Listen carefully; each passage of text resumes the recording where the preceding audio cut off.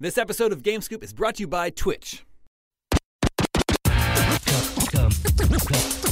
get some. Beware, IGN GameScoop.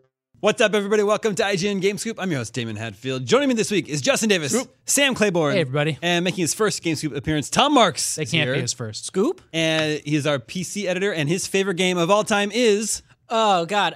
Skies of Arcadia is usually Skies of Arcadia, wow. Legends is usually my go-to answer there. Yeah. Is that on GameCube? Yeah, that one? GameCube. Okay, originally for Dreamcast, Legends was for GameCube. But is that you say that's your go-to answer? Yeah, it's my go-to because is that what's in your heart? It's that complex question of like that is definitely my answer in terms of like at the time I played them, effect they had on me, long term, all that stuff. Yeah. Probably I've played better games than that since then. Well, but that's not how favorites work. Right. Yeah, no, that's true. Super Mario 64 is my go-to answer. Yeah. But if I meditated on it for 3 straight days, I might emerge with a different answer. Yeah. You know, who knows? Wait, is that just like a turn-based RPG in 3D? Is that what Kinda, but it's also Sky Pirates. It's Sky which is Pirates. like one of my favorite I like that. aesthetics ever. And then there's also these like super cool turn-based ship battles where you're like fighting space or pirate ships in the air. It's just awesome. It's Got a cool pirate bounty system where you're hunting down other sky pirates. And you played on GameCube? Yeah, I played on GameCube. Man, I missed this entirely. So, my It's great. question is, what happened to the series? It went away. Yeah, Is it wasn't really a is that series. I don't think. Sega? Is that a Sega Yeah, game? because it was a Dreamcast game that just got like one of the games that like caught the lifeboat off of the Dreamcast and made it. Did it have II in it? It did not. It's also another game that is, I talk about this a lot on Scoop, that's sort of trapped on an old platform. Like you can't get it on Steam or anything like that. Like, yeah, I have a GameCube or your Dreamcast. I don't think it ever got remastered or ported. 3 of the characters are in Eventually. Valkyria Chronicles, but besides that, nothing. I bet they'll remaster it or something one of these days. Now that they've heard this episode. I know. Yeah. You're welcome. Sega's usually a big fan of what we have to say about their games on this show. We've We've got a great show for you this week. We're going to talk about Hawaii. been there. We're going to talk about Sea of Thieves. But first, Ubisoft, ubiquitous software. This week they detailed just how much more money they make on their games as a service as compared to their one-and-done traditional games. Yeah. This is in some earnings that they shared this week. So, they release a game, typically, traditionally, it makes most of its money in its first year, right? Yeah. And then in its second year, that game will make 13% of what it made in its first year. Interesting. A game as service, though, makes all that money in the first year, and then will make 52% in its next year of what it made last year. So it's just like, it's so much more money. Damon, that's 39% more. It's a lot more, yeah. So when people wonder, why is everything a gosh darn game as service these days? That's why. They just make tons more money. Okay. That's solved. So we got that. That issue's laid to rest. It's just like the school board meeting, right? I don't want to get into that on GameScoop. It's funny that it's a monkey's paw situation where gamers for years have wanted more. Like my favorite game of all time is Super Metroid. And it's like, what if they added new planets and new weapons and new areas for you to explore? And that's what gamers always claim they wanted. They just want to keep playing their favorite games forever and have those games be supported forever. But then the way that we finally get that wish is it's like twisted around in a way that like, it's all packed with microtransactions or, all kinds of catches and side effects. Yeah. Tom, do you have a feeling, any sort of opinion on games as a service? Like it, don't like it? I generally like it, but as with all things, I like it if it's being done responsibly, right? Like, Sure. I mean, like, if we're going off of Ubisoft, like Rainbow Six Siege is one of my favorite games right now. It's the FPS I play the most of right now, and like that game would not exist if it had just stopped in the first year. Like the amount of content it's gotten, the amount of updates and fixes and all this stuff that it's gotten since launch is made it become one of my favorite games. But then at the same time, I look at a game like The Division and I'm just like, I'm way less interested in a game like that as a service. And like, I would much rather The Division had been more of like a linear story thing that I just play once and stop and like not had to deal with all the online stuff and the Dark Zone. I wish the Dark Zone had been more of like a dedicated PvP thing than like this area within the open world, right? Like, so I'm not opposed to games as a service, but it does make me worried about if this is just what games are now, like what is that going to do? Yeah. Well, in addition to sharing how much more money they make on games as service, they also share that they make a lot more money off their digital games, perhaps not surprising. Now, 56% of Ubisoft's total revenue comes from digital sales of games and content. More than half. That is more than half. I'm glad we have a mathematician here on the show. So I don't know. It's interesting. So their ideal customer is someone who buys their games digitally and then just plays just those games. Well, Ubisoft in particular is very notable for this, and they're lauded for this by me and others for sticking with Rainbow Six Siege. Launched fine, it was a good game, but not exceptional. But they stuck with it through updates, big and small quality of life improvements, and just sort of chipped away at the parts of the game that maybe were not so excellent. And then lo and behold, a year or two later, they have an excellent game. And although they did have that weird thing with their pricing recently that they got a lot of blowback for, in general, has supported the community in a way that was both beneficial to their business and to the community playing that game. And they're in a similar boat with For Honor. They're For Honor, really still gaining players, isn't it? Like they're like 7.5 million they're people not playing that giving game. up on that game. I think a lot of people have given up on For Honor, and they are not. They're giving it dedicated servers now, and they're really going all in. That's what I mean. Like, kudos to them for doubling and tripling down on a game that they believe in. And instead of looking at the numbers and spreadsheets saying, well, look, this one just didn't work out. And instead, they really seem to be willing and able to go that extra mile to ensure that a game they believe in gets its chance. But what I like about Ubisoft, and I think is unique about them, is that here they're demonstrating how much more money they make on their games as service, but then they're also dedicated to more traditional games like Assassin's Creed Origins and Far Cry 5. Well, I would put Assassin's Creed Origins in that games as a service category. I mean, maybe not to the degree that, For Honor is, but they're having weekly... That game absolutely has live events, things this weekend only, fight this big boss, and events that seem to come and go. And they're opening up new high-level areas months after that game released. Yeah, and I know there is a lot of content that they have planned coming down for Assassin's Creed Origins. That's interesting. I don't really think of it as a game as service. Yeah, like does Zelda count as a game as service? I mean, they had the two pretty quick DLC packs, and they're kind of spread out. Yeah. I mean, Assassin's Creed in particular has weekly events, which I don't know, like what the delineation or demarcation. I think there needs to be a community involved, right? Yeah, maybe a high score event, something like that. Yeah. But it's interesting that I was talking to Sam about this earlier this week. The games as service model kind of flies in the face with how gamers traditionally played games. Like when we were growing up, you would play a game, finish it, and move on to the next. Because I love video games and I want to play as many as I can. So I kind of liked the whole process of playing through a game, putting it up on the shelf, and then trying out the new game. But now games as a service is like, just play this one game. And it's at a time when there are more games available than ever, right? It's interesting. I've always prided myself in like saying like, oh, I'm going to try as many games as possible, know a lot about a lot of games, and like really kind of like experience the library side of video game playing. I really like that. I collect games too, so I actually have a library. But that is, something that developed from when I rented games at the store when I was a kid. And like I'd go there and be new games, I'd be really excited, and like go and like for $2 or something, take a game home for the weekend, and a new one every time until I found one I really liked. And I stuck with it for a while. But it's like you get this huge experience of games, and like maybe that you could say that like games as service is saying like, don't just stick with one, don't play all these other games, and you're not having other experiences, but it's on you to make those other experiences. And we have things like Steam now, which make it so much more possible to play many games for so cheap. Like we kind of have both worlds right now. Yeah. And it's kind of up to your tastes. And then, I think there's some self-improvement and stuff to be had. And if you want to write about games or think about games, you want to play as many as possible. Yeah. And I definitely don't want to hire people that only play one game. So Unless that's their beat.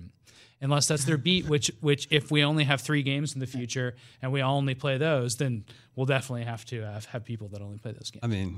I like thinking of games as a service also. Like, I like playing them kind of cyclically, right? Like Warframe is a game where I will come back to Warframe every few months and get really obsessed with it for a while and then go like just stop, right? And that doesn't mean that game is dead to me. It just is like, oh, I'll see what they have, what's new. Maybe they'll update the game with a new thing, and then I'll just come back to that. And then I'll drift off of Warframe and I'll be playing Siege for a bit, and then I'll drift off of Siege and I'll be going back to Overwatch for a bit, right? Like, do you find your friend groups move with you through those? It depends sometimes. Like I have a lot of my friends more recently have like started to dip off of Siege, right? And before Siege, they were all playing PUBG, right? And so I'm sure at a certain point, PUBG is going to come back to the top of that cycle, and like we're going to be playing that again.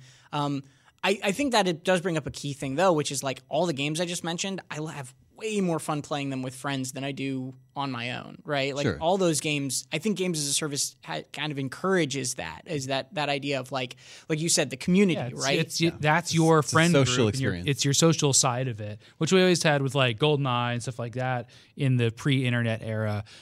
For sure, like couch co-op was a big deal, and like I always liked those games, but it doesn't mean I stopped playing Mario 64 as soon as Super Mario Kart 64 came out. Yeah. Tom just touched on something important, which is putting down one of these games. I think I'm a casual or maybe not so casual Destiny fan. Like I like Destiny 2, the shooting, the lore, everything about that game. But I'm not the type of person that's going to sit and play with it for years and years, like the people on the Destiny subreddit. I think that community is kind of whiny, actually. Or they complain about, like, I'm out of things to do. And it's like, that's fine. Like that game Too doesn't bad there owe aren't you. any other games to play. Yeah, it's like that. Destiny 2 is new, but it's still, 4 or 5 months old? So, if you're tired of it, if you feel like it's run its course or you're feeling a little burnt out on it, like, you don't need to go onto the Bungie forums or that subreddit and complain. Although I understand that's coming from a place of passion and you just wish there was more you could do with the game. So I get that. But that attitude has always just been so interesting to me. It's like, that's fine. Like, don't play it. Come back in a year when the next expansion comes out. Like, that's how I play. Like, I don't play World of Warcraft, but I do because I pick it up once every other year and play for 2 or 3 months. And then that's my cycle with that game that I've settled into. Like, it's not like I'm a WoW player or not a WoW player. Like, I dip back into it. Well, that's also, it's interesting because that's an expectation that has been built up by other games, right? Like, in a weird way, Minecraft ruined it for everyone, right? Like, Minecraft got such consistent updates for so long and, like, really popularized this model of, like, for lack of a better way of putting it, it basically invented early access, or it, like, popularized early access and allowed people to do that sort of thing. And then, you think of a game also like Terraria that did a similar thing where for years and years, and still that game is just getting content updates. So that when a game like Stardew Valley comes out, you have people complaining, being like, yeah, once you get to like the 60-hour mark of Stardew, there's really like nothing to do. And it's like, That's where I am right now. right. And that might be true, but also you spent 60 hours in that game. It's like not every game needs to be Minecraft coming out with new content. Like all the time. expectation that every month there's going to be a new crop or new town event or something. And to their credit, they are working on some updates from Stardew Valley, just not as many and as frequent. Yeah. What, a 2-player update that's still coming? This is 4-player, actually. 4-player. Wow. So there's like flamingos or something? Some single player content. I missed the flamingos. Yeah. Next Or always flamingos. the purple boat. They're making a Yeah, they're magical making purple boat. some secret purple boat. There is content coming to Stardew, but it's not like it's just a content drop. It's not like that's not a game that's seeing new things added to it on the regular. One of my followers on Twitter, Alan Billingsley, had an interesting question about this whole games as a service topic. He says, I think it would be interesting to discuss how these games as a service will age. In 10 years, will Destiny be running on fan servers, maybe with fan-made content, or will they just be shells of games because so much of the game was stuck in loot boxes?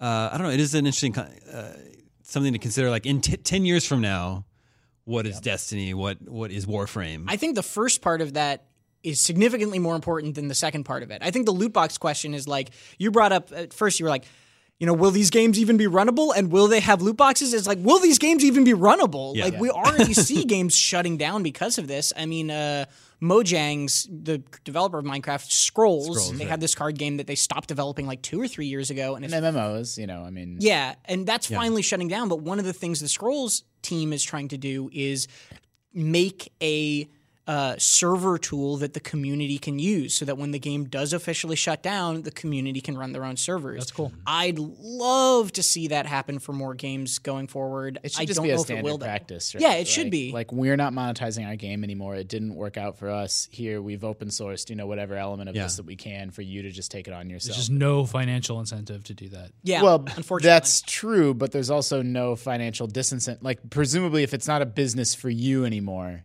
like, turn it back over to the community. Oh, yeah. I wish you could just give them all your files, but it seems like you have to actually make that work, which costs money. You do. They were in the Scrolls example again. They were saying like, we cannot just give you the source code. If we give you this, like, that is something we can't do. And I'm sure that came from like Microsoft directly, right? Well, where's Microsoft and Mojang going to scrounge together the money to do this anyway? Yeah. That's true. I mean, there's definitely elements of, even in Destiny 1, these games as a service, just a complete, disregard for, maybe spin it as a positive, a willingness to just not keep the product static. And Destiny 1 at launch is not the Destiny 1 that you go back and play today. They replaced the voice, Tyrion Lannister. Yeah. Yeah. And Nolan North does the voice of the Ghost now. And so you just can't find like that Destiny 1 that you played for the first year or whatever is gone. And World of Warcraft is another example. The World of Warcraft you played at launch is gone, and the Cataclysm expansion revamped all those quests and all the whole old world. Yeah. And So aside from even hosting those and making sure that they run on a shared server, you also need people to play them. And so think of yourself in a library in 50 years. You want to play Destiny 1.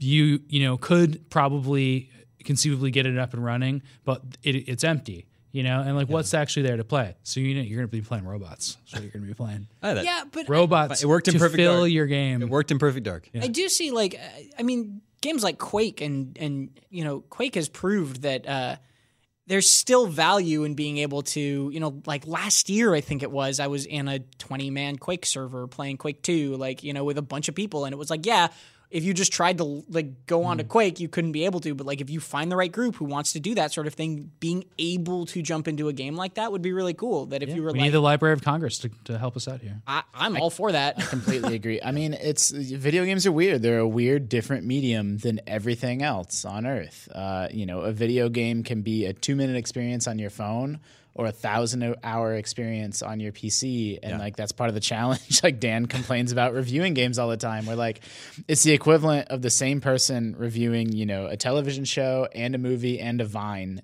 all on the same review scale. That's really good. We should start reviewing Vines, by the way. 6 out of 10. Okay. And then the other part of that is, the preservation aspect of it. Games that are required to be online are required to have other people to play. It adds to the transient nature of the medium. It feels less permanent than a song is a song forever. If it's happened already, I'd like to hear about it if you're listening and you can tell us. But I'm curious if people have wholly resurrected an online game. They have with MMOs. Is it City of Heroes? It had to go completely dark, and then they said somehow we're going to get this up and running. Can you emulate it? Has there ever been Right. Is that even possible? You could emulate? Well, there was the bootleg Pirate WoW servers for a long time, and then one that was maybe semi-official, but they eventually shut down. And now Blizzard's doing it officially. Yeah. Finally, thanks to fan demand, they're bringing back World of Warcraft vanilla classic servers. Yeah. That's pretty interesting. I wish I could recall the name. There's absolutely fan-run MMOs that were shut down and then resurrected by the community. What happened with APB? Remember that one? Did they turn that one over I thought to? that game was still technically still playable. Didn't they make it boy. free? Oh no, that's That's what Brink. They made Brink free, Brink is free. which is the technically a sequel, but not really to APB. Are all the EverQuests still running? Yeah. Yes, One and there's two. still they still put out All two. content. Well, it's for funny that EverQuest. 1 and 2 are running concurrently. Yeah, I they're think concurrent, 1 is maybe more popular. although Yeah, I'm not sure. Daybreak still does like weekly or monthly updates to that game. They're real small, but they still do it. But that's About, an example. If that game, because of the passion that's still around for EverQuest 1, you can't conceivably see, even if they shut it down, somebody will figure out how to run EverQuest. What about which one was it? I was just thinking. What about the bad ones, I was though? going to say Ultima Online. Is that still a thing? Ultima. That's still running? Ultima's online. There's RuneScape's still around. What's the Mad Max one? Mad Max. No, A Mad Max MMO? no. There's there was a popular. It crashed right away, but it was a Road Warrior type MMO. That's one that's definitely gone. I don't know. I don't remember that one. Man, what was it called? I'm just trying to think of ones that are. I mean, there's probably. I was really fascinated. I went through a phase where, because I really loved Lord of the Rings Online, and as much as I love that game, I would totally say it's a B tier MMO. And I got fascinated with Asheron's Call and Dungeons and Dragons Online was Turbine as well. All those sort of B tier MMOs and what happens to them when they die. And the smart ones or the elegant ones, they shut down the game in a graceful way and have an in-universe reason. They usually spawn a bunch of mega beasts and Cool. some storm The or world's something. ending. Yeah. Did and they then- really do? I've never heard of that. Yeah, and then everyone That's awesome. congregates together and celebrates the end of the world, and it's That's it's awesome. sort of happy, but it's also bittersweet because Yeah, then but the lights turn off, it's- then the server turns off, and Yeah. it's then you can't get back on. It's just over. But then the crappier games are the ones that don't care, don't have the time to get something together. It's just gone. The Matrix Online, Oh yeah, the Matrix Online. That's a good example. Could somebody get that going again? don't know. I don't have the answer. We- Can they? Let's give it a whirl. There's hope, but I think it's a very small flicker. I mean, it's just interesting to think if we set out, with lots of money to resurrect a game like that. You'd have to purchase the rights and do all the stuff. Yeah, that way you could. I mean, you could bootleg it. Probably bootleg, anyone that's with weird. enough time The could bootleg, bootleg it's it. really I think there's interesting. probably you have pirate- the game code. There's probably pirate servers of most MMOs out there Wow. that are worth still, preserving. All right, moving on. But speaking of loot boxes, Hawaii has become the first U.S. state to officially propose legislation to prohibit loot boxes in video games. Nice. The text from the bill cites the recent World Health Organization's move to consider gaming disorder a disease. And the bill reads, these predatory mechanisms can present the same psychological, addictive, and financial risks as gambling. This is being spearheaded by Democratic State Representative Chris Lee, who has described Star Wars Battlefront 2 as a Star Wars-themed online casino. Yeah. Is that accurate, Tom? I mean, there was a Star Wars themed casino in the new movie, so maybe it's just that. Lee, Very diplomatic answer. There's those dice in the Millennium Falcon. yeah, that's true. Lee says, I grew up playing games my whole life. I've watched firsthand the evolution of the industry from one that seeks to create new things to one that's begun to exploit people, especially children, to maximize profit. And according to Lee, more than half of U.S. states are currently considering some sort of loot box legislation. So there's 4 bills in total. The first pair aim to prohibit the sale of video games containing randomized rewards to consumers under the age of 21. And then the second set of bills seek to establish disclosure requirements, including probability rates for publishers of games that feature loot box mechanics. So I Which think the that App The Store, first part of that seems like it would cover a lot more games than loot boxes. yeah. That's the problem with legislation like this, right? Well, we don't have the. I mean, Damon's paraphrasing the legislation, but the randomized rewards, you think? Yeah. You think that covers more? Yeah. the Like second. at the end of Super Mario Brothers 3 levels. This is the star. I mean, even Diablo is Yeah. randomized. I mean, rewards, everything. Yeah. I mean, the disclosure to me. So here's the deal. Like, this is a nuanced, complicated issue. Yeah. You cannot like loot boxes, and then in that same thought, have a second thought in your head that's they should not be illegal.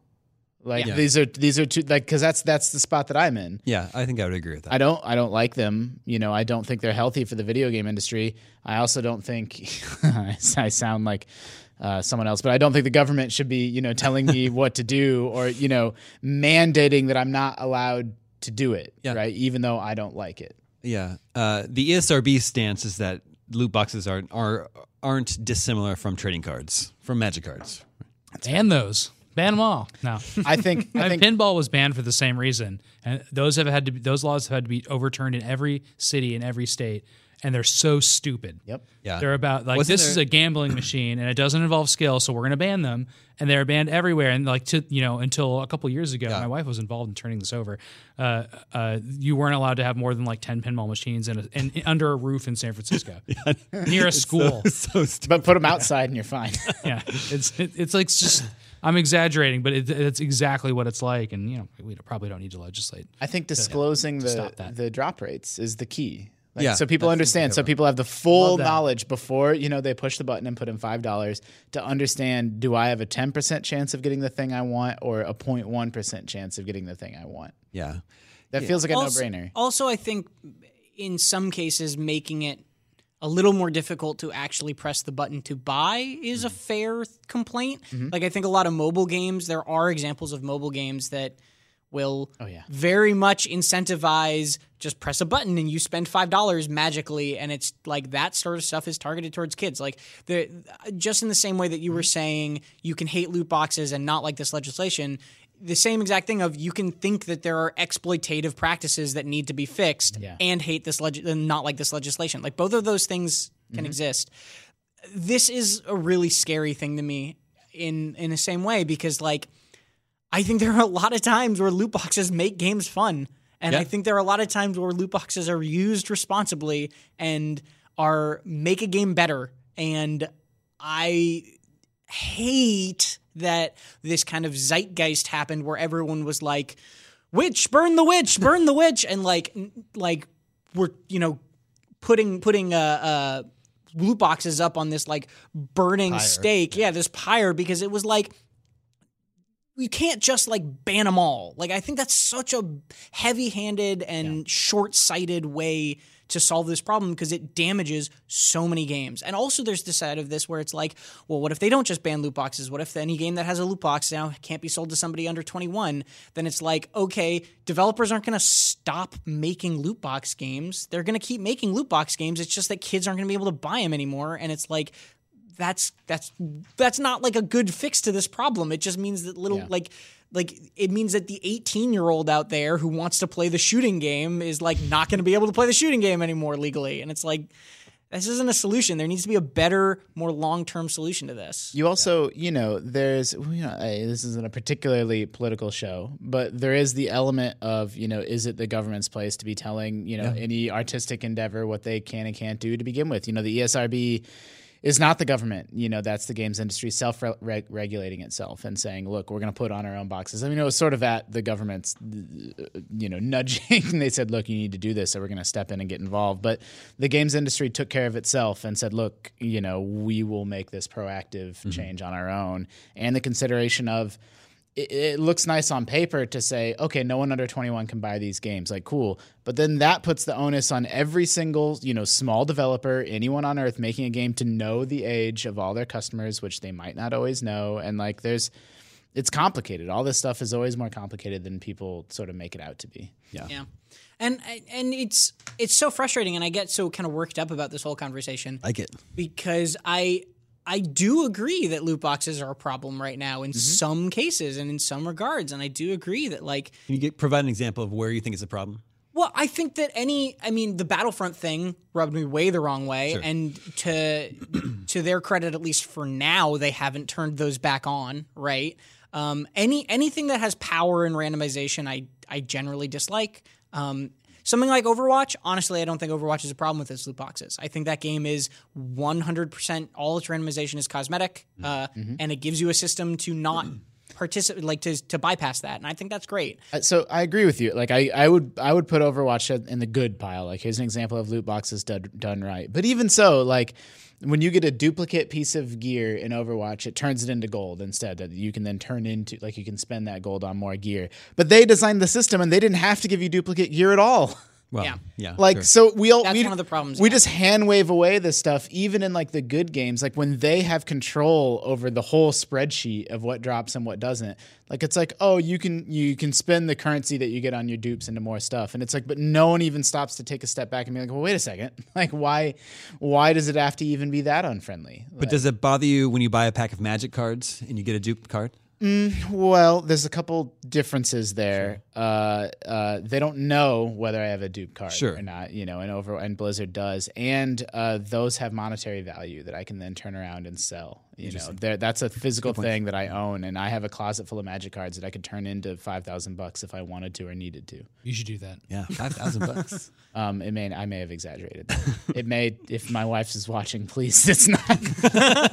You just open the closet and they all just pile out. And the part of this that we haven't really touched on that I also do think is a problem is, like, yeah, I think that some of these things exploit, especially a younger audience, and I think some of these systems exploit people to just be pumping in money, and that's where the slot machine kind of metaphor comes in of, like, you just keep putting in money hoping to get a reward somehow. And, like, I think that stuff needs to be at least fixed, or as you said, made more transparent, because one of the things that has happened is China has mandated that you reveal drop rates already. They already did that, and we started getting drop rates for things like Overwatch and Hearthstone and these bigger games. But, like, I agree with Justin. I want those in the game. I want them right next to the button where you buy the thing. It says, here are your odds. Like, I think that is something that needs to happen.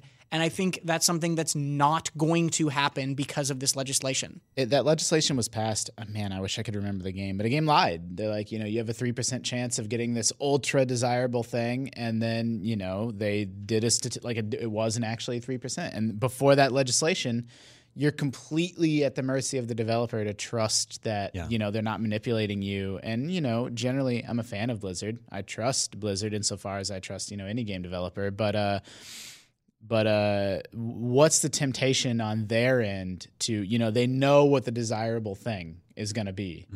and to withhold that to a greater degree than some of the skins or voice packs or whatever that people maybe they know don't care about as much, to try to get another $5 or $10 out of people during seasonal events.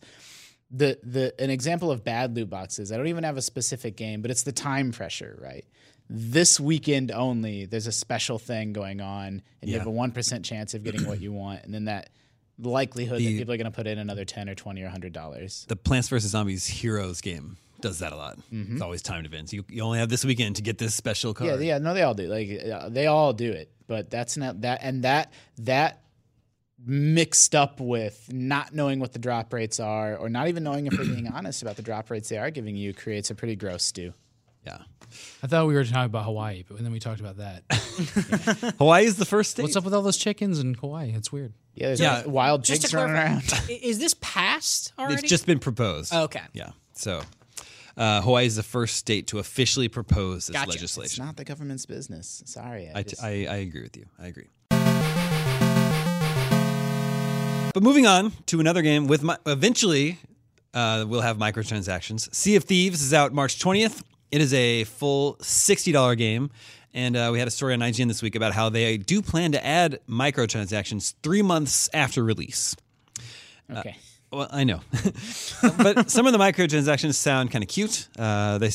Someone from Rare was saying, "We thought long and hard about what's right for our game experience, and the key thing we think is that it has to add to the fun, social nature of the game. So anything in this area will not impact power or progression, and you'll always know what you're getting. So that means no loot crates.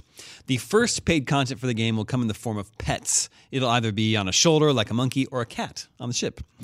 But it'll kind of benefit everyone socially and emotionally. So if I've got a cat, I can pick it up, look at it, or you can pick it up and run off with it. Cool. I really, really want to allow us to fire cats and other animals out of cannon. Well, okay. That's As long as the cat wants to be fired out of the Yeah. cannon. Beyond that, Rare is looking to include potions that can alter you cosmetically, like a potion that turns your character model old for a certain amount of time. The mission statement is that microtransaction items have emotional value, not mechanical value. yeah. I mean, how funny they're copying the exact World of Warcraft playbook on that Interesting. in terms of cosmetic pets and stuff like that That you can buy. Yeah. Yeah. Yeah, that stuff. Pepe the owl. I mean, there's a million of them, and sometimes they benefit charity, and I think sometimes they don't. And, Some of that stuff actually sounds kind of fun, stuff I'd want to play around with. But I wonder, like, why isn't it there at launch? I wonder. I feel like there's always the perception of microtransactions at launch that it's like, oh, this is just gated day one content that you're making me buy. Why isn't this in the game if it's already here? And like, probably they're trying to stop that a little bit. Like, because if there is I personally don't have a problem with microtransactions like that. If you want to sell little cosmetic things just that are like little premium items, that's like the type of microtransaction that doesn't bother me. But there are people who I understand the mindset of like, if I buy a $60 game and there's all this content in it at launch when I buy it, why do I have to pay more for some of it? why didn't I get the cat? Exactly. Yeah. So I understand that mindset too, and I think they're probably just trying to head that off at the pass, right? I think they probably also know, they have some sort of data that tells them the type of person that's willing to spend $5 or $10 on something like that is probably the person that's still going to be around, playing the game. Like the whatever, I'm going to make up a number, but like let's say 5 million people play that game at launch, and there's 400,000, 500,000 playing it 3 months from now. That's probably the audience that would have bought that stuff anyway. Do you think they'll add a Battletoad? I hope they add a Battletoad. Some of the more cynical IGN readers propose that they're withholding microtransactions for 3 months to avoid the review release period. Well, because there's such a stigma against microtransactions. yeah, Sort of thing. there's been cases of Or just to avoid the negative discussion, not Yeah. the reviews. I mean, like, there can be negative discussion outside of reviews, right? Mm-hmm. Yeah. There's a stigma. I mean, it sounds like everything they're doing is it sounds like World of Warcraft, but it also sounds like it's not Battlefront. Yeah, not Star Wars Battlefront. Like, that's what you should do right now. If there's a negative reaction to a game out there that basically, ruined that game's sales. But I guess, yeah, and I guess I also, I was just saying, I think the cats sound cute. And if it were available at launch, but I had to pay extra for it, that'd probably rub me the wrong way. Yeah, I suspect you're right. I bet it has less to do with reviews and more to do with like, well, they also know that they're going to sell most of what they're going to sell in the first 3 months. Yeah. Anyway, Can you give the kitties like little scritches? Do we know yet? well, Justin Because was that's saying, the sale Why for don't me. you try to right get there. that exclusive for us? Justin was saying he IGN, thinks you can pet the cats. it should be illegal I'd run it. to have dogs in your headline. game if you can't pet the dogs. Yeah, I That's a weird situation, right? When you can't pet the dog. it's I really don't want the government involved in my video game industry, but please, so who am I? Who I need to call my senator and Yeah. let them know there's a game out. Hey, Dianne Feinstein, there's dogs in Zelda, but you can't pet them. Yeah. She's like, who is this? Get out of my office. Stop calling You can this pet number. the cat in Stardew Valley or dog if you choose to have a dog, but you chose don't cat. actually see it. The cat just gives you a little. Oh, get yeah. hearts. Yeah. Well, you see the cat, you just don't see there's no Yeah. pet animation. That's borderline. That's like something that would like get taken to court, right? And we'd argue about it. And then Minimum there'd- viable product. Yeah. Minimum viable pet. All right, let's check in with listeners. Hey, Listeners. Remember, you can always reach us at the email address gamescoop@ign.com, just like Archie from Ireland did. cool. He says, been watching the show for years now. I love it. Keep it up. My question to you guys is whether or not it would be harder for someone like myself to break into the games industry compared to you guys.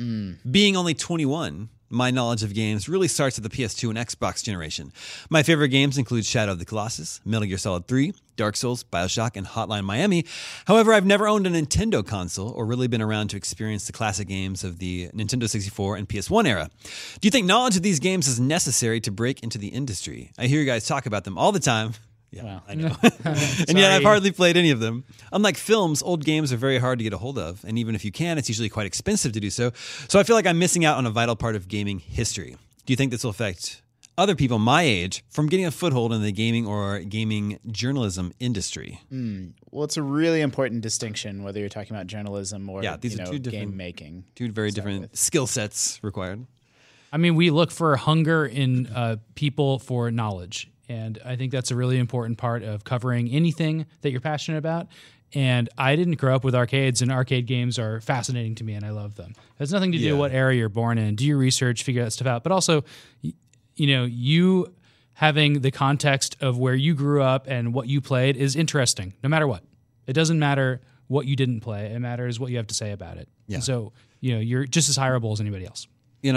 Sam, if you were interviewing an applicant for IGN editorial and they were big fans of Shadow of the Colossus, Metal Gear Solid 3, Dark Souls, BioShock, Hotline Miami, but they never played Super Mario Brothers 2, would you be like, you're out? It's obviously totally fine, and like we would never ask somebody to explain their game history. We want to know what your opinion is of games that are out now, because that's what we talk about. Except for on Game Scoop during 20 questions. I was going to say, well, There's one exception. Scoop in particular, we skew a little bit older in our interests, right? And our ages, so Yeah, that's so- just the way it works I out. bet I haven't played some of your guys' favorite classic games. Likewise, It's fine. There you go. people have different tastes and experiences. It's Yeah, I mean, it's definitely. I don't ever feel old except when we're doing like top 100 meetings at IGN, and we have a tendency to have a little bit younger staff, and we hire younger, and it's just what our makeup is typically. And when half or more of the staff, isn't familiar with some of the what I would consider some of the all-time greats, and I do start to feel a little old, but we spend the bulk. Our bread and butter is current games, and so it doesn't. Yeah. It's fine.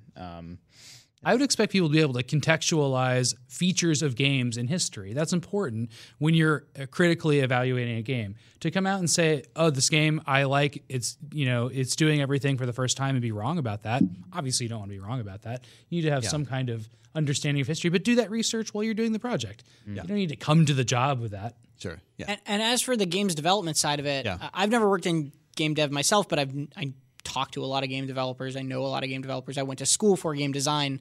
I think it's like a little bit of a just like reading makes you a good writer, watching or makes you a better writer. Like exposing yourself to a lot of different things definitely gives you kind of like a larger mindset to think about that sort of stuff. But I also know indie game developers who very vocally say you don't have to play games or like games to make games, right? Like there are people who maybe that's not everybody, and I'm sure that a lot of game developers really do like and play games, but like those are not necessarily requisites, right? You don't have to have played every Mario game in the world. Like even what was it? Didn't Nintendo say that they actively hire people who are maybe not gamers so that they can kind of get that breadth? I think that doesn't necessarily gate you out of it just because you haven't played old games. Yeah, I think that's a good point.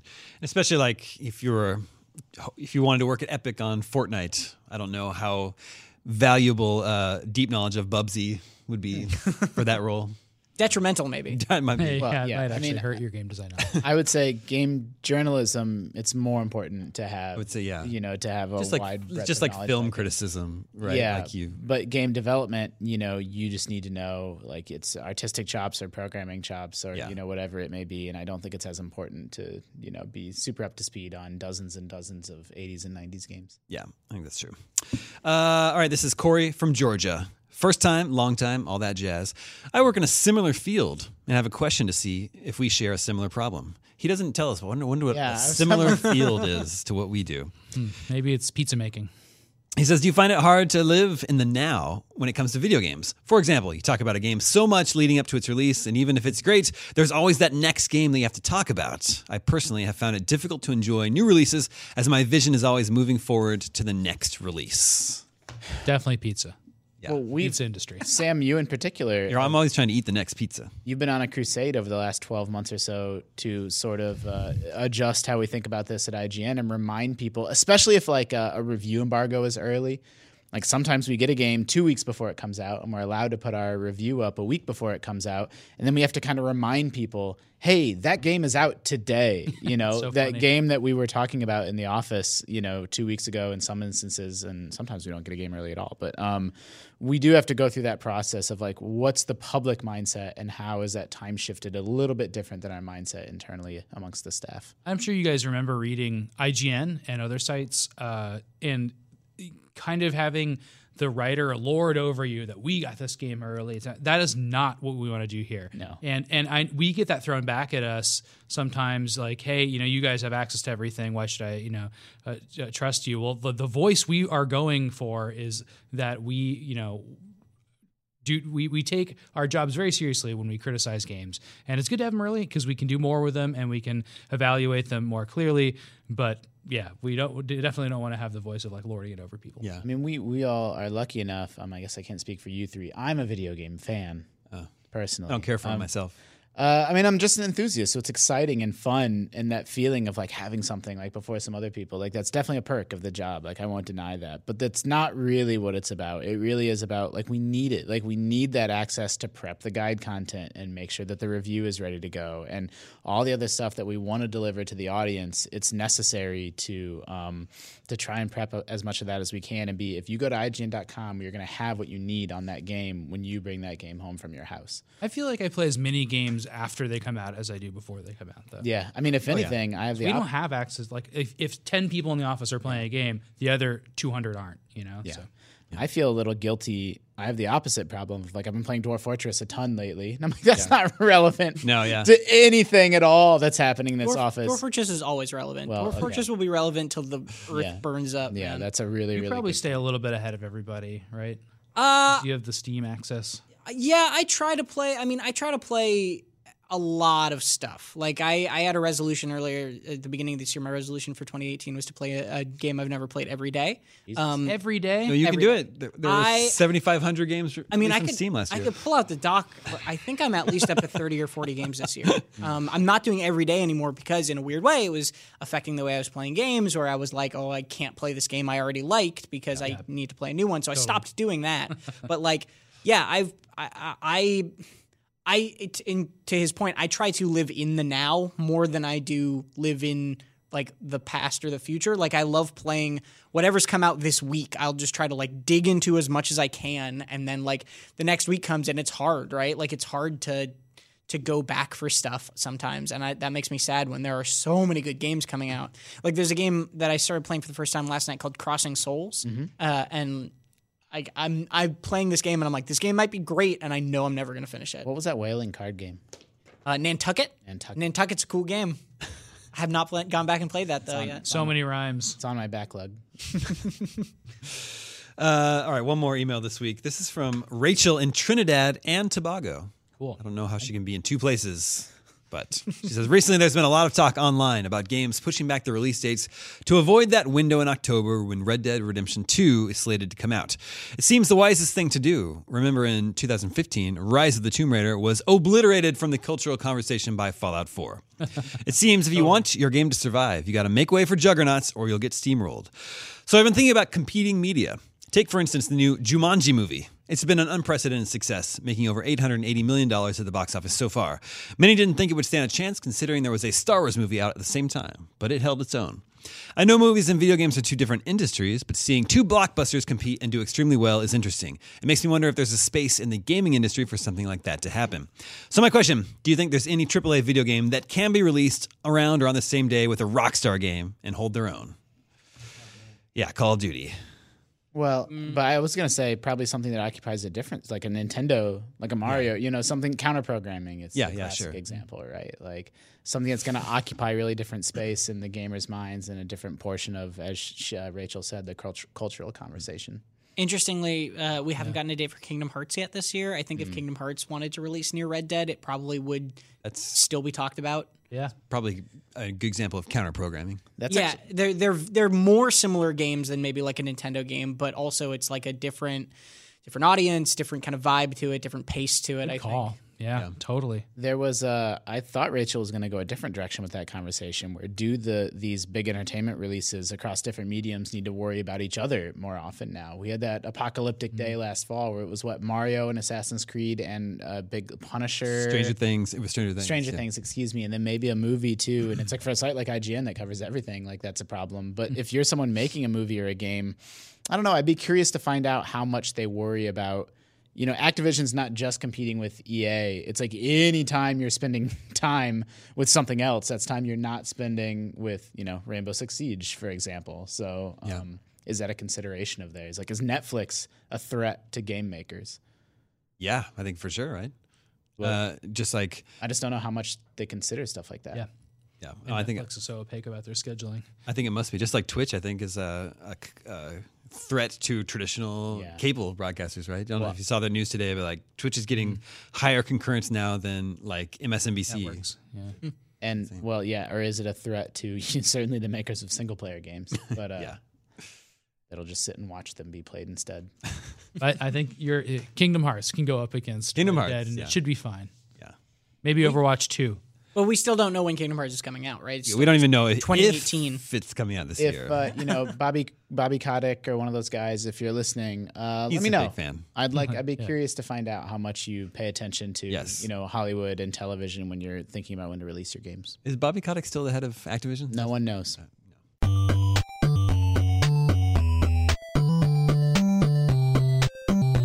And that brings us to video game 20 questions. Tom, you know how this works? I know how 20 questions works, yes. It's that it's a video game that you're trying to guess. Then yes, I know how this works. Tom's played versions of this 20 questions game. When I go out after the show, yeah. I walk up to the wider staff and I say, all right, the game has this, and this. What is it? And then people argue about it. It's really fun. Yeah. So that's the internal That's like follow-up to follow 20 questions that we That's did. part of the meta game. Yeah. Is it bigger than a bread box doesn't apply to video No. questions? Yeah, It that's could, true. though. This week's suggestion comes from Elijah in Pennsylvania.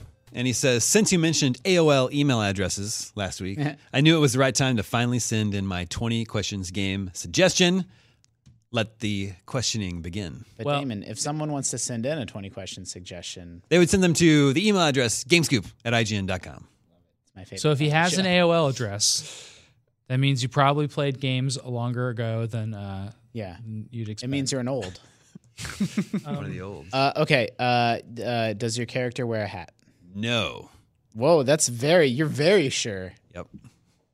All right. Can't get a hat on this character. No. Did this game there's so many good suggested questions Yeah, recently. I know. Now I can't remember They any always of them. fly immediately out of my head the Yeah. moment we get in. No, there are some really good ones. One of them was cart or CD. Yeah, was this released on cartridge? No. All right. Well, Are you ready to guess? How elaborate can I get? It just has to be a Maybe. yes or no answer, right? Yeah. Okay. I hope Tom really just gums up the works.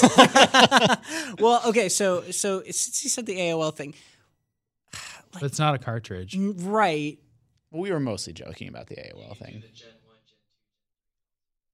I guess, but I was thinking maybe what if it's not a console game? Console generations confused me. I don't know the difference. Yeah. I don't. But I think that's I a don't good know suggestion. numbers. I just need to research, Andres. Thank you for that. Okay, well, I would you? This is going to be a weird question that you might not know the answer to. Here we go. Would you, is like? I'm trying to ask if it's an old classic. All right, my PC turn. game. No. Wait.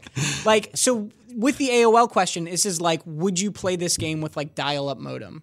Right? Like, is it like a classic era PC game like that? Hold on. You need to simplify your question. How about, is it a PC game? Is it bigger than a bread box? You want to ask if Yeah. it's a Is it a PC game? No. Okay. All right, so I'm going to assume that it's a CD-based game. Okay. Based off of, it's not on a cart, but it could be digital only. I've decided I don't like the carts. Digital only our floppy disk, Yeah, phonograph record. because now there were a okay, few. whatever. Okay, was this game released after January 1st, 2010? Yes. Wow, that's okay. Not on cartridge. No, Not Switch. but it could still be digital only. It's not Switch or 3DS. Could be iPhone, could be Angry Birds. It's probably Angry Birds. What about the hats? I don't think any of those birds wear hats. One of them explodes. Was this on consoles? Yes. Angry Birds was also on consoles, I want to point out. Nailed it. The strategy of like getting elaborate or not, right? Like how much do you hone in? Well, we know it's after 2010, so I mean, you're welcome to ask what question you want. I'd like to zero in on console. Yeah, well, I was going to ask, like, is it a Nintendo game? What do you mean by Nintendo game? What was it a Nintendo exclusive? No. I want to know if it's developed in Japan. I'm going to waste all your questions. I apologize to But everyone. you want to get to listening. consoles first. Well, I mean, we can do whatever. I don't care. That's the big secret about all of this. You should treat this like marriage, Justin. You just never say, I don't care. Not important to me. Whatever happens, happens. Call the cops. Happy Valentine's Day. Is it a multi-platform game? Yes. Wow, we are not narrowing this down at all. So, Damon, tell me, was this game developed in Japan? Yes. Ooh. Multi-platform. Still doesn't help us very much, Tom. Don't get too excited. Well, but that means it's not Angry Birds. That means it's not Angry Birds. It's what, Finnish? So that means not Sony, not Nintendo. Why not Sony? Oh, because It's a third party. Right. It's a multi-platform game. Well, is there like is combat the primary thing in this game, like fighting? Yes. okay. That rules out a lot of stuff for me. That's actually a pretty good question. What was the Nintendo one? Did you do published? I just asked if it was a Nintendo exclusive, but now we know it's cross-platform or multi-platform, which I should have just asked to begin It's with. not Nintendo exclusive. Okay. All right. So combat is a focus. You don't wear a hat. Multi-platform. After 2000. 2010. Is this on? right? Is this on current? Is this on the Xbox One, PS4 generation of consoles? No. That's 10. Does this have realistic graphics? Yeah. Yes. Red. Tom's making the same face I make whenever Sam. That's like your go-to question. Well, so if he says no, then like it's really nice to have the cell shaded stuff out of the way, and it's always nice to go down that route. I don't know. Fair enough. Okay, so 360, PS3 game, possibly PC game, made in Japan. Fighting things. Mm-hmm. Are you? I don't know if I want to burn a question on that. Made in Japan. Yeah. Does a robot suit count as a hat? Are you in some sort of mech or robot suit? No. Do you? Okay. Do you? Are you shooting things with guns in this game? Are you shooting projectiles in this game? If there is, that's not your primary form of attack. Okay. If there are guns in the game, there'll be like a secondary. Okay. That's interesting. Yeah. Like, So you're slashy. Is it Metal Gear Rising? Devil May Cry. Yeah, Devil May Cry. Yeah, that's where my brain was going too. I mean, if combat's the focus, But that doesn't. It's not doesn't the mean focus. it's action. It just says there is combat in it. No, No, I asked so if, like it's it was not if that was the The main thing thing you did in the game. Okay. Was Yeah. fighting. Fighting around the world. Does this game have a sequel or sequels? No. What? One off. There might be guns in it, but it's not primarily a gun game. Made in Japan, multi-platform. No hats or robot suits. What was that? It's like Dragon's Dogma. Fighting a lot of things in that. I mean, we can That's a go with new fantasy or sci-fi if you want to do that. Yeah. Okay. Well, yeah, the realistic graphics. Okay, so is this game set in like a realistic Earth-like setting? Yes. That's 15. Oh man! So I think Yakuza has some sequels, so it's not that. Oh, Yakuza. Yeah, we screwed up Yakuza a couple weeks ago, didn't we? Many sequels to Yakuza though. Or Sleeping Dogs. Something like that. Could absolutely be Sleeping Dogs. Should you ask, is Wait. this have an open world? Yeah, but you shoot the heck out of things in Sleeping Dogs. What about an open world question? Yeah. Does this have an open world? No. Okay. When did the Wii come out again? That would have been. This is Wii U generation Okay. because this is Wii U, Yeah, Xbox 360, PS3. Okay. We're assuming a little bit, but hopefully it's that. And we'll be okay. We're in real trouble here. The realistic-ish graphics and sort of set on a contemporary Earth, and it's a Japanese-made game. And it's Is it like a one of the Killer 7 type games? You know, who's that developer? Capcom? Suda. Is it a Suda game? Right. Well, you're not asking. I'm not. It's not what I'm asking. Excuse me. I'm sorry. I'm just like I'm thinking that's kind of realistic, totally. I mean, what? No more. but not the right graphics, right? Realistic. So does No More Heroes fit all the criteria? But we not set not up? realistic Not the graphics. graphics. No. Yeah, good call. Yeah. Um, Because that's where I was going with it with the Wii question. But yeah. Oh man, this is stressful. And there's How do you guys do this there's every no- week? Well, we win every week, all right? Oh, So that's that's my bad. So you're telling me this is on me? so I yes. Oh no. I don't think it can be any of the FromSoft games because none of them are set on a contemporary Earth-like planet, as far as I know. I thought it was like going to be Vanquish, but Vanquish has no robot suits. Yeah. That's why I asked that. Man. So combat, should we ask if it has like a sword or fists or something? I'm assuming sword. You're assuming sword? Yeah. We'll go with sword. You can ask.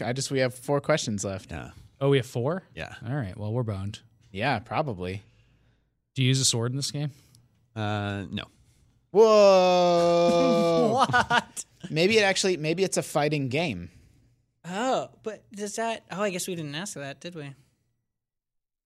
This is a fighting game? Wait. But there's no sequels. Doesn't every Oh, fighting game have a man. trillion sequels? Not Skullgirls.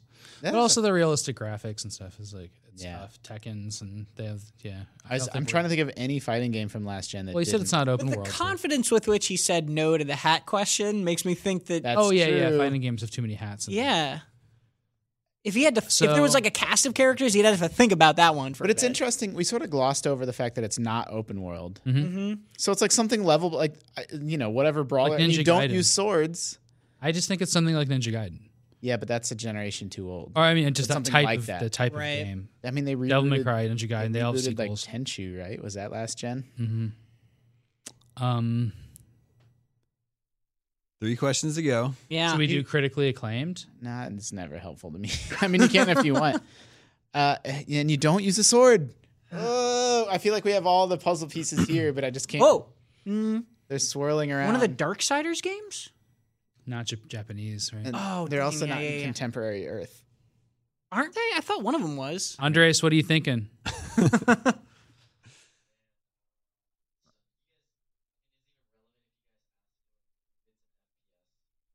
But it There's wouldn't no be because shooting. it's guns as a side thing, right?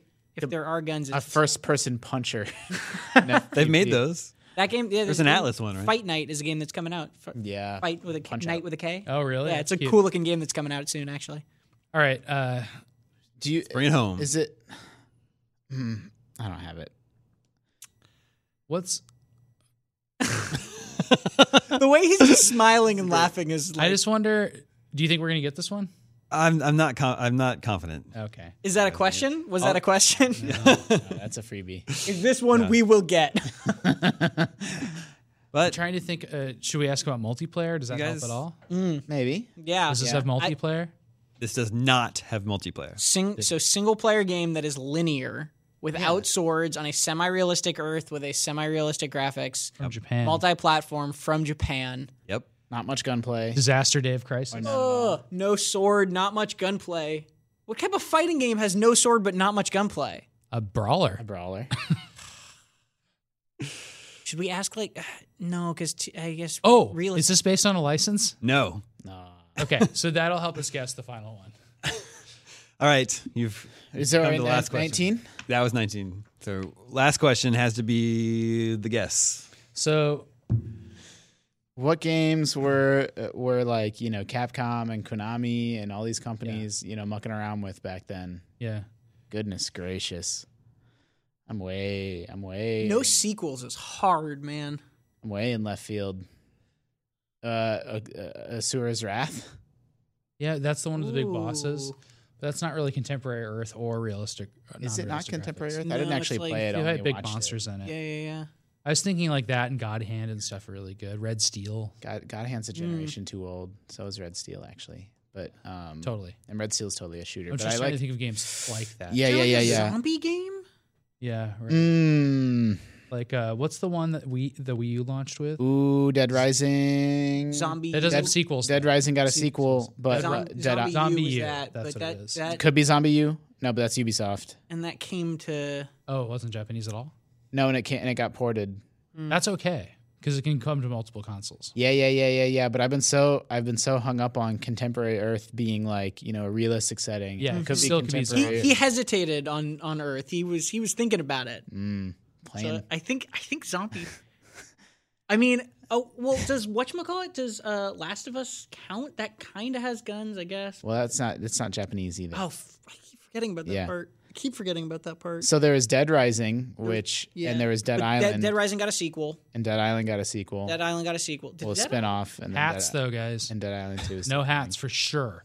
Like, so you're a character in this game. It's not one of those like I'm an anonymous person games. You also shoot the heck out of things in both of those games. Dead Rising also had kind of an open world. Sequels. So that one's just outright. I'm just going down the wrong path here. I'm leading us astray. Yeah, I don't know. I don't think we're gonna get this one. Did we say the name of it? You guys came very close twice. Okay. How about that? Wait, if we came close twice. No, it's too late. It's too late. Tenchu? Yeah. What is it? And it was actually Tom that got you there both times. Yeah. Tom got you there twice. He came by, he said, Suda 51. Yeah. And he came by and said, zombies. Was it a Suda 51 zombie It game? was Lollipop Chainsaw. Lollipop Chainsaw. Oh, I got it. I wouldn't call that realistic graphics. Oh, They're That going was straight up cartoon. I think they're going for realistic graphics. Like they're trying to like as opposed to like cell shaded. I thought it was cel shaded. No. Okay. compared to Suda's other games, Yeah. that's a realistic graphic game. I think you reviewed Got that really game. didn't close. No, I didn't review. I've never played that game. No hat. You're the cheerleader. Yeah, I know. She doesn't wear a hat. Pigtails. Should we ask Pigtails. the pigtails question from here on? Yeah. Your character So has the pigtails. focus it is a Bayonetta like. So she has a chainsaw. game, Yeah. Yeah, Tis a that's not a chainsaw. sword or a gun. I think we were there with Devil May Cry and everything. We knew what type of game it was. Yeah, it is that type of game. It's a hack and slash, The linear Suda hack and thing's slash burned me game. up. Tough, man. Yeah. Published by Warner Brothers. That game, but that's developed weird. developed by Grasshopper in Japan. Oh man, I just googled it. Got some interesting results. Yeah, Safe search. can there. be a dangerous one to Google. That one, Lollipop Chainsaw. Good suggestion, Elijah from Pennsylvania. The Stumped. AOL email Yeah. threw you off. I think if they stump us, they should get something. Yeah, what should it be? I don't know. Good pat on the back. Yeah. How about we make an anagram of their name? So Elijah, you work on that while I read about the DICE Awards, which are airing exclusively on IGN next week, February 21st and 22nd at the DICE Awards. VIPs of the gaming industry like Phil Spencer, Neil Druckmann from Naughty Dog will be presenting on the future of the industry and giving out the DICE Awards. Nominated for Game of the Year this year is Cuphead, Horizon, PUBG, Mario Odyssey, and Breath of the Wild. And the IGN is the place where you can stream all the talks and the awards. The 2-day stream kicks off on February 1st, starting at 10 a.m. Pacific right here at IGN. And then the 2018 DICE Awards commence February 22nd at 8 p.m. Pacific. So I have the February anagram. 21st. What did I say? February 1st. February 21st, yes. I have the anagram. Okay, for So Elijah. his punishment for stumping us is that we should jail he. Jail he! Yes, and with that is all the scoops that we have for you this week. Thank you, Justin. Thank you, Sam. Thank you, Tom. Thank you. Remember, you can always reach us at the email address, gamescoop@ign.com. My name is Damon. This is IGN Gamescoop, and we're out. Thank you.